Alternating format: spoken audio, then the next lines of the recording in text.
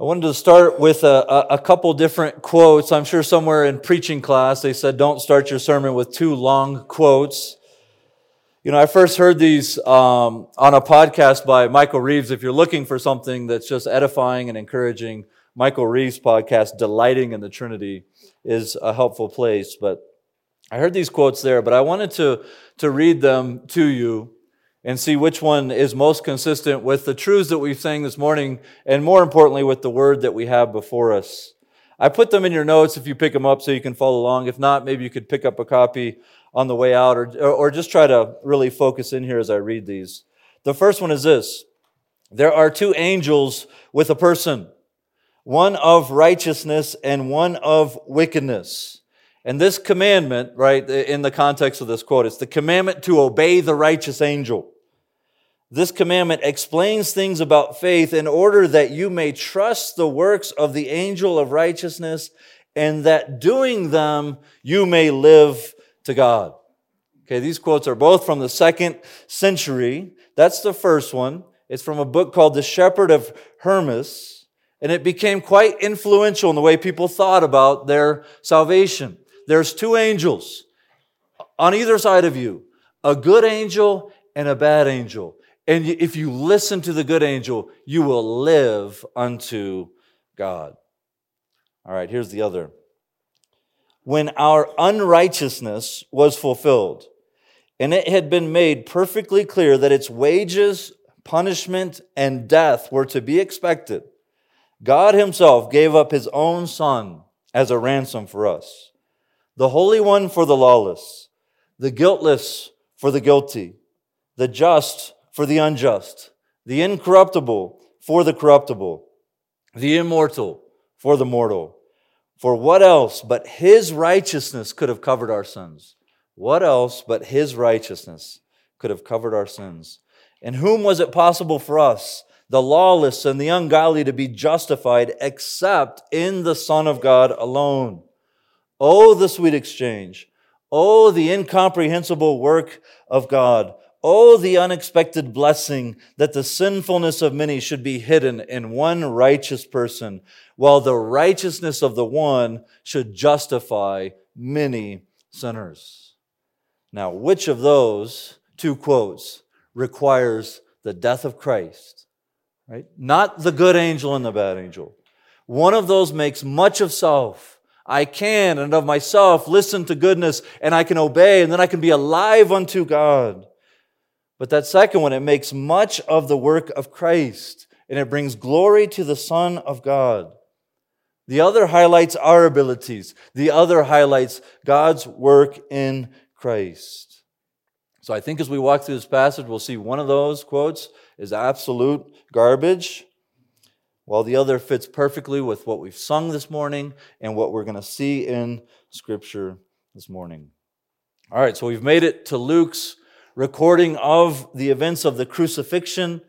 We're going to take the passage that Dave read this morning as one section, but we're going to take a couple weeks to get through it. It really starts with that warning there in verses 26 through 31 that Dave read for us. So that's point number one this morning, the warning of judgment. The warning of judgment. Jesus had been arrested. We saw that He had appeared before various groups, different groups of priests and councils that interrogated Him. The Jewish leadership definitely wanted Jesus put to death. Pilate wasn't so sure, but he eventually caved to the pressure, turning over the innocent one to the will of the people. And that's where we pick up our narrative here. Now, the custom in a Roman execution was that the person to be executed was to carry their own cross. At least, you know, the beam that would go this way, carry that on their shoulders. And so Jesus, we find in the opening verses of our passage, He is unable to carry that beam. And the reason is, Luke doesn't actually give us that here. He's been brutally beaten. And so He's also likely lacked sleep from the night before, being interrogated all night. And what we see in the text, I think, is something of Jesus' humanity. His body is wearing down, unable to bear the burden. So they grab a man named Simon to carry the cross up the hill. Now it's likely that this man named Simon of Cyrene, Mark's gospel actually gives a couple of his kids' names. And so we look at a detail like that and we say, well, his kids were probably significant at that point, and Simon was probably significant at that point. It's likely that they became well-known figures in the early church. That's why Mark mentions his children's names. Paul does mention one of the children, or potentially Rufus, in Romans 16. Right? We can't say definitively that it's the same dude. But regardless, we can say this, that Luke, the physician, the historian as well, that kind of set out to give an orderly account, he wants to give certainty to his readers, so he points to this guy by name.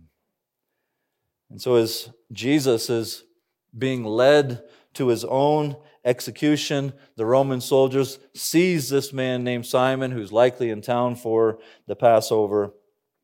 And at this point, Jesus turns and he continues his prophetic ministry of speaking truth to the people. There were a lot of people that were following along as Jesus is headed up to the place of crucifixion. And so there's this crowd. Many were likely curious. What will become of the one that we just cried out, crucify him, crucify him. And as he's led out to be crucified, they are following along to see what happens. And mixed in with this multitude of people are these ladies who are lamenting and who are mourning what is going to happen to Jesus. Now this here is probably not a reference to those ladies who were faithful followers, an important part of Jesus' ministry and supported him throughout his ministry. These are probably people that were there just to kind of, it was sort of a social custom to have mourners and lamenters, and they would wail out when somebody was dead, or in this case, about to die. I say that because Jesus gives even these ladies a really stern warning. He warns them of judgment that is coming. And he addresses them as daughters of Jerusalem there in verse 28. And I think that means that these women who are outwardly lamenting and mourning, they're sort of representative of Israel.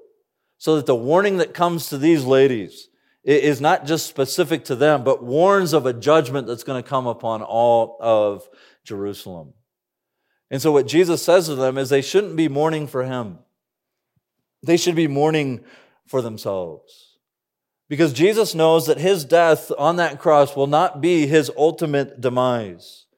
He will be vindicated through his resurrection. But judgment is coming. And it will fall on Israel for their rejection of the Messiah, their rejection of their God, and their rejection of their King. And so Jesus turns and he seeks to warn them with pretty stern language. He wants to warn them of impending judgment. Now, the book of Proverbs says that faithful are the wounds of a friend. Well, this warning, I think, are those sorts of words. They're hard words. They're words of judgment, but they're faithful. And they're faithful because they're meant to lead a person to repentance, meant to lead a person to see him more clearly. And in fact, it's a demonstration that Jesus, as he's on his way to his execution, continues to show great concern for those around him. So he turns, daughters of Jerusalem. And again, we said with this judgment, it's a judgment that's coming for all Jerusalem. In fact, Jesus gives the reason there in verse 29 for why they should stop weeping for him and start weeping for themselves. For behold, the days are coming when they will say, "Blessed are the barren, and the womb that never bore, and the breast that never nursed." Then they will begin to say to the mountains, "Fall on us," and to the hills, "Cover us." For if they do these things when the wood is green, what will happen when it is dry?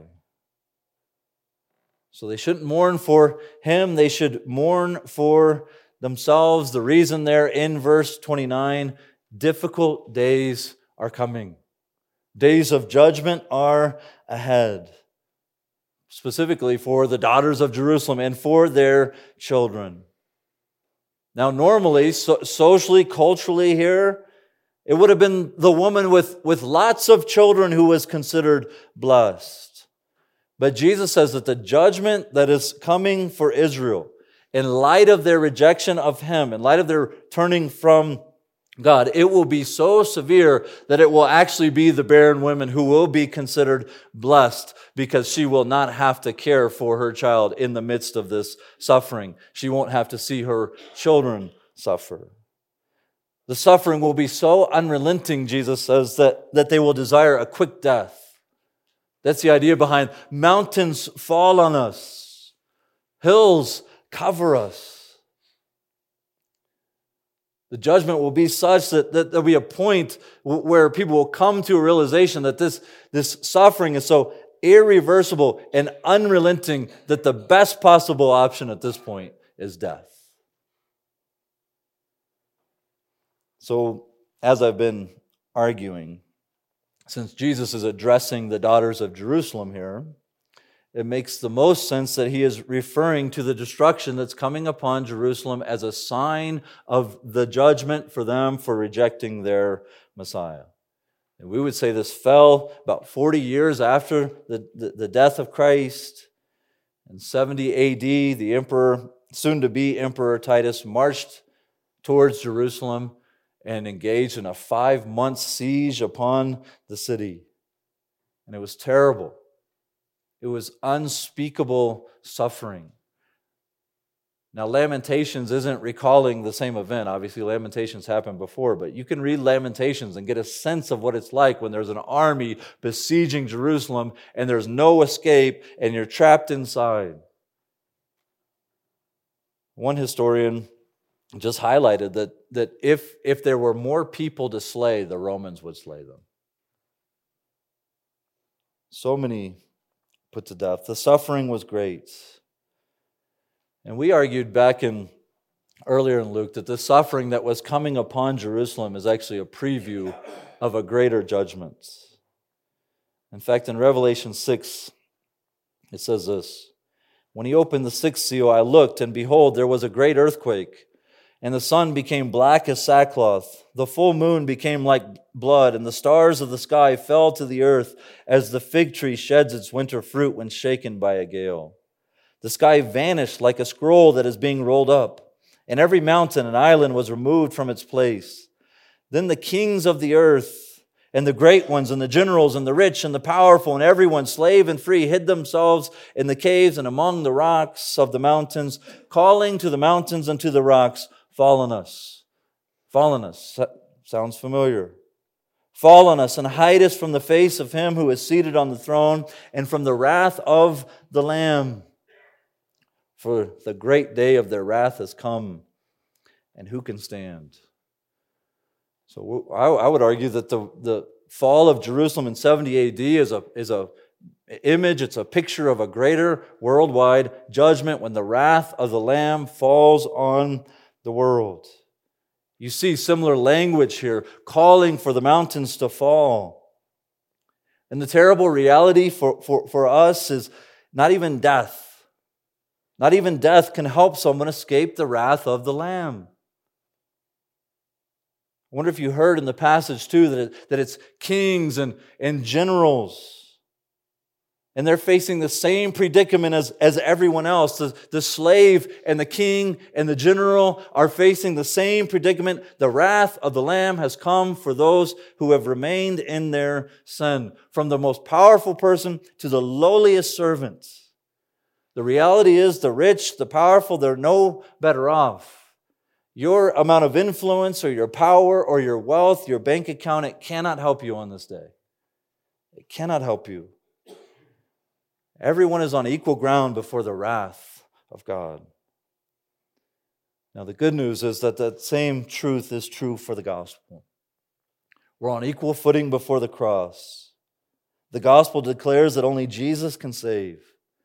You have to stop relying on those sorts of things that a general might be tempted to rely on, power and influence and money. And you must embrace Jesus by faith. So one of the questions that I think is provoked by the warning that Jesus gives is, how will you fare in the face of the wrath of God? And I hope this morning that you hear that as the faithful wounds of a friend. I want you to know Christ if you haven't come to Him. I want you to know Him. He's our only hope. He's the only means by which we can experience the immeasurable kindness of God and escape the sort of wrath of God that falls on the world in Revelation chapter 6. I think we sang about how we should respond to that this morning. Come ye weary and heavy laden, lost and ruined by the fall. If you tarry till you're better, you'll never come at all. If you think I can just listen to my conscience, or I can listen to the good angel and I can live unto God. We just sang it this morning. If you tarry till you try that, you'll never come to Christ. You'll never come to Christ. And so Jesus warns them of this impending judgment. And He says there at the end of verse 31, if they do these things when the wood is green, what will happen when it is dry? In other words, I think it's just a parable where Jesus is saying, he's identifying Himself as sort of the innocent, the righteous one. If I'm suffering like this, what's going to happen when the judgment falls on the dry wood, those who deserve judgment? Following this warning, Luke moves into the details of the crucifixion. So our second point this morning is the crucifixion and the fulfillment of Scripture. Point number 2, the crucifixion and the fulfillment of Scripture. So there in verse 32, Jesus, along with a couple of other criminals, were led away to their place of execution.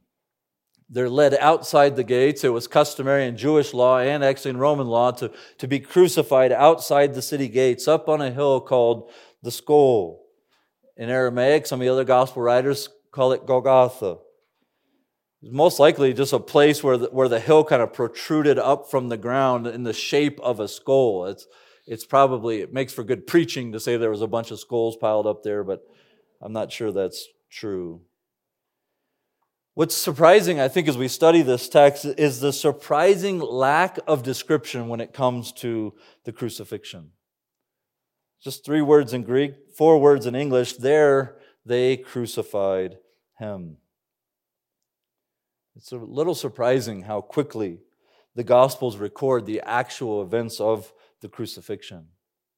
And I think that's probably because, the fact that it happened is way more significant than how it actually happened. In other words, the theological implications are what the Bible dwells on rather than the bloody details. Now, having said that, at the same time, most of the early readers of the Gospels would hear that, and they crucified Him. And they would immediately have an understanding of what that meant. So we should think for a moment about the details, right? We want to strike that balance this morning of understanding what it meant for someone to be crucified while also not getting so drawn away in the details that we forget the importance of the event itself. The fact that Jesus was crucified is of far more significance. When we think about crucifixion, we know this: it was reserved for the worst criminals or public political enemies and rebels. And it was meant to be a deterrent to those who might be tempted to engage in gross crimes or crimes against the state. And in order to maximize sort of the deterrence, in order to maximize the effect of that, the cross was particularly cruel, particularly torturous. It was humiliating, and it was done in public. Because they wanted people to see what was going on and say, I better fall in line. To humiliate the victim, he would be stripped of all or most of his clothing. again for humiliation. After hauling that cross beam up the hill, he would be nailed to it. And it's interesting that even as I say, like the gospel writers don't get into the gruesome details, the way we know that Jesus was nailed to the cross is Thomas saying, I want to touch the wounds in his hands. You got to even put things together to understand crucifixion. But he would be nailed to it, and then he would be raised up and placed on the pole that goes up and down, the upright pole.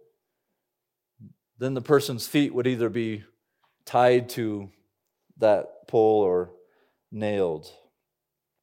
And what that created was this sort of pressure on the body where for every breath you're having to pull yourself up by the nails in your wrists and push off by potentially the nails in your feet and grab a breath before you slump back down. And eventually that just becomes so much that the person is asphyxiated and dies. That's why, as you see, if the Roman soldiers wanted to speed up the process, they would just break the legs and the person couldn't push themselves up and receive that breath, and they would die a rather quick death at that point. And so this gives us a sense of the physical suffering that Jesus endured. Now, next week, we'll dwell more fully on sort of the inner man suffering, the spiritual suffering associated with being the Lamb of God, the wrath-bearing sacrifice. But what Luke focuses on here is how Jesus responds to this onslaught of torture and humiliation. And how does he respond? First, by praying for all those who were in collusion to bring about his death. Right? Jews and Gentiles. The crowds chanting for his death. The cowardly rulers who turned him over. The Roman centurions who are just carrying out the order. Specifically, he prays for their forgiveness. Now, we will find out in eternity the extent to which this prayer was answered. There will be a Roman centurion who shortly confesses that Jesus is the Son of God. In Luke, he says, surely this man was innocent. I wonder, and again, this is speculation, not me pointing to book, chapter, and verse. I wonder how many of the 3,000 saved on the day of Pentecost were those ones days earlier chanting for his death. And so Jesus says, Father, forgive them, for they know not what they do. And so in a sense, Jesus has pity on them because their eyes haven't been opened to see what God is up to. They know not what he does or what they do. I think Peter's sermon in Acts chapter 3 is consistent with the prayer of Jesus here. When in that sermon, it says that their ignorance does not mean that they were guiltless, but that they did not understand God's good plan. Peter says in Acts chapter 3, when he's preaching, and now, brothers, I know that you acted in ignorance. I know that you acted in ignorance, as did also your rulers. But what God foretold by the mouth of all the prophets, that is, Christ would suffer, he thus fulfilled. Repent, therefore, and turn back that your sins may be blotted out. So here's Peter, I think, preaching in light of the words of Christ here. You acted in ignorance, but it's now time to repent and turn back to him and see that the crucifixion of Christ was the plan of God and it's been fulfilled according to the Scriptures. And now repent and turn back and your sins might be blotted out. He prays that they might come to understand who he is and the significance of what he is experiencing. J.C. Ryle said this, the Lord Jesus is indeed most pitiful. That means, like in that context, full of pity. Most compassionate, most gracious. None are too wicked for him to care for. None are too far gone in sin for his almighty heart to take interest about their souls. He found time to pray for his murderers on the cross. Love like this is a love that passes knowledge.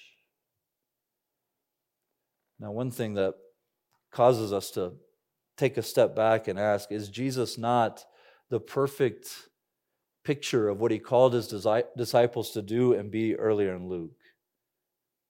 He suffers innocently at the hands of the ungodly. Jesus had told his disciples in Luke 6:27, love your enemies, do good to those who hate you. Love your enemies, do good to those who hate you. And I think we need to view that not as some kind of legalistic standard by which we might live up to, but we can look at who Christ is and what he does here, and we can see the glory of Jesus and the beauty of Christ and his life in here, and we're drawn. If you've been made alive in Christ, you want to please God, you want to become like him, and we're drawn to this. And we want to be more like him. And so if you profess to follow Christ this morning, you must be ready to do good, to love, and to pray for your enemies. It is hard to hate someone that you regularly pray for. And so maybe this morning, you can simply begin praying for that person that is opposed to you. Maybe it's a family member. Maybe it's a coworker. Pray for that person that is opposed to you and ridicules you, perhaps. Maybe it's somebody in school with you. They ridicule your obedience to God. As we kind of continue through this text, I think we see that as everyone wants to make a mockery, like everyone sort of playing a role and trying to make a mockery out of Jesus, Luke actually makes a deeper point that as they want to make a mockery out of him, Scripture is actually being fulfilled. As they mock, God is fulfilling Scripture. You know, this idea of mocking Christ has been a theme that's been developed in chapter 22, chapter 23. We recall that his captors blindfolded him, beat him, asked him then to prophesy who hit you. They put a crown of thorns on his head.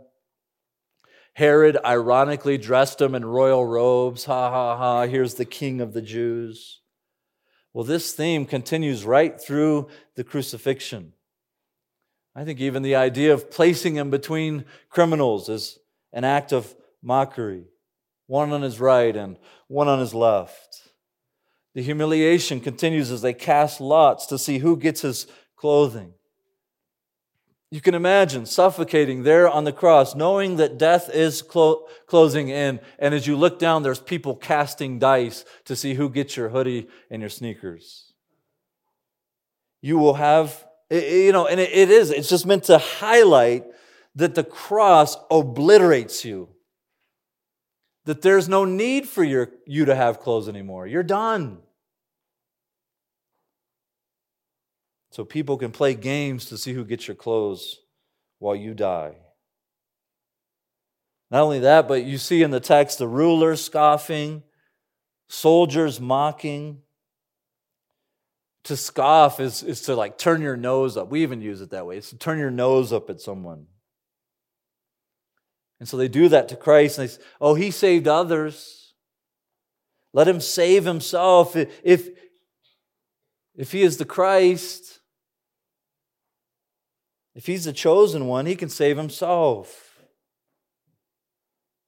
The soldiers kind of hop on board. It's like somebody getting bullied on the playground and some other kids just join in. They don't even know what's going on. They just start making fun. Soldiers, if you are the king of the Jews, save yourself. You can imagine the smirk on their face as they say these things to the Son of God. Oh, we heard that you did miracles for others. We heard that you brought the dead to life. We don't believe that. You should prove it to us. Save yourself. Again, I hope you just see the incredible meekness of Christ on display here. What self-restraint on the part of Jesus to endure.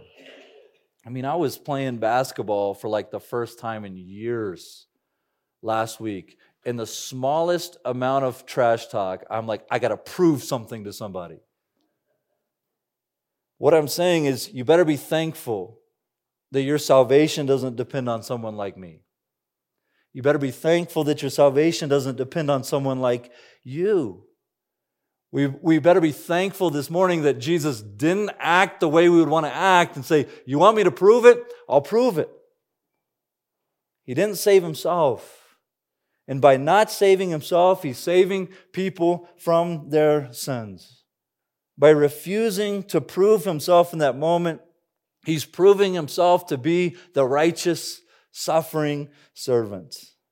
The one who goes in the place of the unrighteous, the guiltless for the guilty, the lamb slain for the sins of the world. He's proving, even by not responding to their mockery, that he is who he says he is, and that he is accomplishing exactly what he has set out to accomplish. We should rejoice this morning that he did not save himself.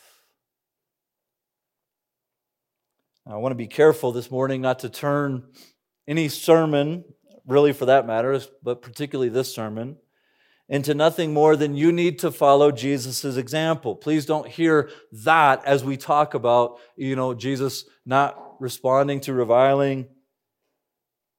So I want to be careful not to turn this sermon into nothing more than you should follow Jesus' example, but I don't want to ignore the passages in Scripture that look back to this moment and say that Jesus set us an example.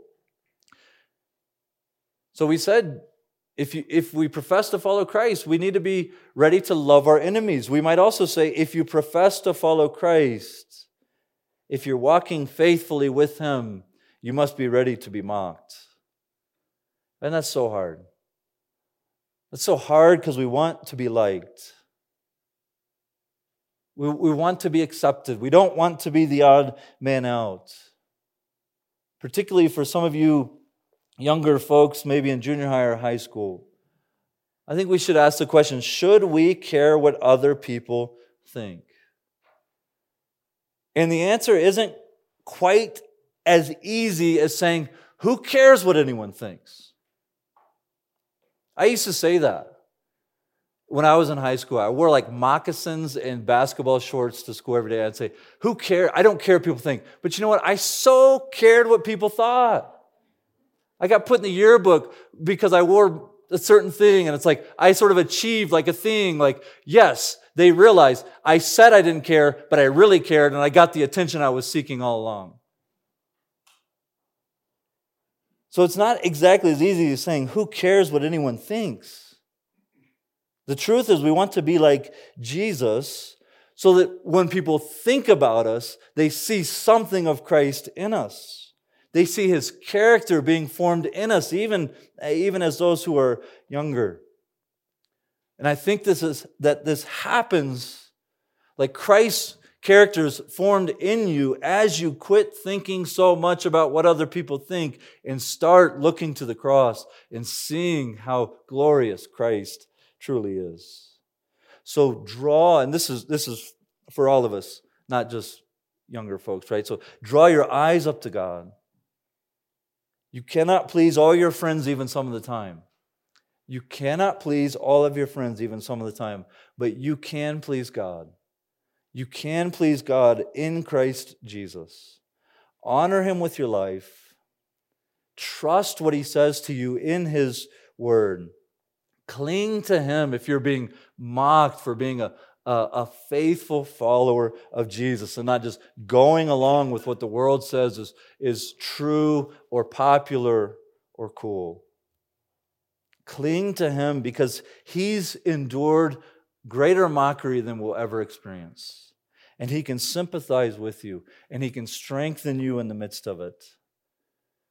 And perhaps a good passage for all of us this morning to memorize would be 1 Peter 2, 11 and 12. Beloved, I urge you as sojourners and exiles to abstain from the passions of the flesh which wage war against your soul. Live honorably among the Gentiles, so that when they revile you as evildoers, they may see your good deeds and glorify God on the day of visitation. Live honorably among the Gentiles, not for your own sake, but for the sake of the glory of God. Lastly, we see in verse 38, they hung an inscription above his head. This is the King of the Jews. Again, that's just another way to mock Jesus. And though it was intended as a joke, it is right. Ironically, the humiliation and cruel execution of Jesus, far from demonstrating that he is not the Savior, it actually turns God reverses the story and demonstrates that he is, in fact, the only Savior. In fact, the Bible had said many of these things would come to pass. Jesus had said earlier that he would be numbered with the transgressors. And he said that it must be fulfilled in him. And the reason he's talked about this idea of fulfillment is because it points back to Isaiah 53, verse 12. It says, "Therefore I will divide with him a portion with the many, and he shall divide the spoil with the strong, because he poured out his soul to death and was numbered with the transgressors. Yet he bore the sin of many and makes intercession for the transgressors." I'll be numbered among the transgressors. I'll be treated like a transgressor. And here he is with criminals on either side. And we saw that he made intercession for the transgressors by praying for their forgiveness. Further, those making fun of Christ probably don't realize that they're essentially quoting Psalm 22. And Psalm 22 is a psalm that we've taught in this church before in Bible Hour, but it's a psalm that looks forward to the coming of the Messiah and what will happen to the Messiah. And in verse 7 of Psalm 22, it says, "All who see me mock me. They make mouths at me, they wag their heads." And here's what they say: "He trusts in the Lord. Let him deliver him. Let him rescue him, for he delights in him." The mockers are quoting Scripture, fulfilling it with their very mocking. Psalm 22 speaks about how lots are going to be cast as the garments will be divided. Verse 18, "They divide my garments among them, and for my clothing they cast lots." See, they stand there and they mock Christ. But as people who see that and understand the true identity of Jesus, we know that not everything that is mocked is actually worthy of being mocked. Right? Not everything that is mocked is worthy of being mocked. I think that's an error that's easy to fall into. That the thing being ridiculed is being ridiculed for good reason, and we should sort of hop on board and ridicule the thing. Well, here we see that the mocking of Christ, it was completely heinous, blasphemous, and unjustified. But it did fulfill the Word of God. It did fulfill the Scriptures. It did perfectly demonstrate that Jesus is the Messiah, the long-awaited one, the King of the Jews. So as Jesus is there on that cross, and the mockery is coming at him that you can save yourself, or God will save him if he's really the chosen one, if he's really the Messiah. Well, we could ask that.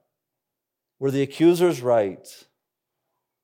Isn't it true that God would come to the rescue of the Christ of God? Isn't it true that he would save his Son, the chosen one? And we say, yes, it is true. But he would not answer that by pulling his Son off the cross. He would answer it 3 days later in the resurrection of his Son. Christ would be vindicated by the Father through the resurrection. And so here we have it. The Son of God has come into the world, and he has taken on the fullness of a human nature, the fullness of humanity, taken on flesh, however you want to say that. He's become fully human and fully God, yet without sin. He has lived a perfectly righteous life, only ever speaking what is true, only ever demonstrating perfect love and justice. He healed, he taught, he served, and he gave himself up as a ransom for many. And his death, this crucifixion, this cruel, torturous death, would become a stumbling block to some, and it would become foolishness to others. There are simply some who cannot stomach the idea of a crucified Savior. Give me the guy who came down on the cross and gave it to obliterated his enemies, put them in their place and showed them what's up. It's a stumbling block to some and foolishness to others that Jesus stood there and was mocked and died. To others, it's foolishness to believe that Jesus is a Savior, complete and utter folly. But to those who are called, to those whom the Spirit calls, it is the power and the wisdom of God. So to think about those two quotes we began with. A good angel and a bad angel on your shoulders does not require the death of the Son. In fact, that makes a mockery of the death of Christ. Anything that sounds like moralism, like I can work my way up to God rather than He came down here, makes a mockery of the death of the Son. Only that second quote captures the necessity of the death of Jesus. Once again, that God Himself gave up His Son, a ransom for us, the Holy One for the lawless, the guiltless for the guilty, the just for the unjust, the incorruptible for corruptible, the immortal for the mortal. For what else but His righteousness could have covered our sins? And whom was it possible for us, the lawless and the ungodly, to be justified except in the Son of God alone? Oh, the sweet exchange. Oh, the incomprehensible work of God. Oh, the unexpected blessings that the sinfulness of many should be hidden in one righteous person, while the righteousness of one should justify many sinners. Now that makes much of Christ. May we make much of Him in our hearts and in our lives. Let's pray. Lord God, thank You for the sacrifice of Christ by which we might be counted righteous. And Lord, in light of that, not in order to become righteous, but in light of the righteousness that's been given to us as a gift, in light of that, may we seek to become like Christ as a church together. May we become more loving towards those who do not care about us. May we become more like Christ. May we grow up into Him. May we cherish the sweetness of the gospel. May it change the way we treat each other and talk to one another and encourage one another. Lord, give us grace to walk consistent with what You've made true about us if we are in Christ, that we are righteous, that we are credited with His very righteousness. May we live as those who want to become like Christ. In Jesus' name, amen.